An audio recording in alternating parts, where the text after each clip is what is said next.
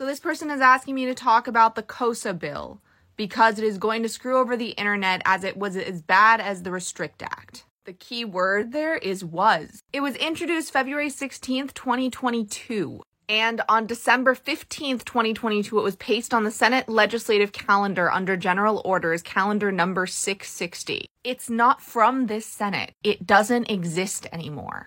And this happens to a lot of bills, a lot more than you'd expect. This isn't something we should be worrying about or paying attention to. It's pretty much the same co-sponsors as the Restrict Act, and I'm pretty sure that's basically just what they reintroduced it as. Please do your own research before watching a video and believing it outright. This is from last session. It's gone. There is a bill that's been introduced this session called the Clean Slate for Kids Online Act of 2023. The whole bill is one page, but it's basically defining what the words mean. The meat of the bill is to amend the Children's Privacy Online Protection Act of 1998 to give Americans the option to delete personal information collected by internet operators as a result of a person's internet activity prior to age 13. It has two co-sponsors, both Democrats, and I think we all support this, unless there's something hiding that I missed. Do your own research. Don't just think because someone posted something on TikTok that it's fact. TikTok's a great resource, but it is full of inaccurate information. The Restrict Act is what we need to be worrying about right now. And I think because Senate is on recess, people aren't paying as much attention to it as they should be. Recess means there isn't a legislative session. It doesn't mean they're on vacation. They're in their districts, talking to their constituents, having meetings. We need to be pushing more now than ever.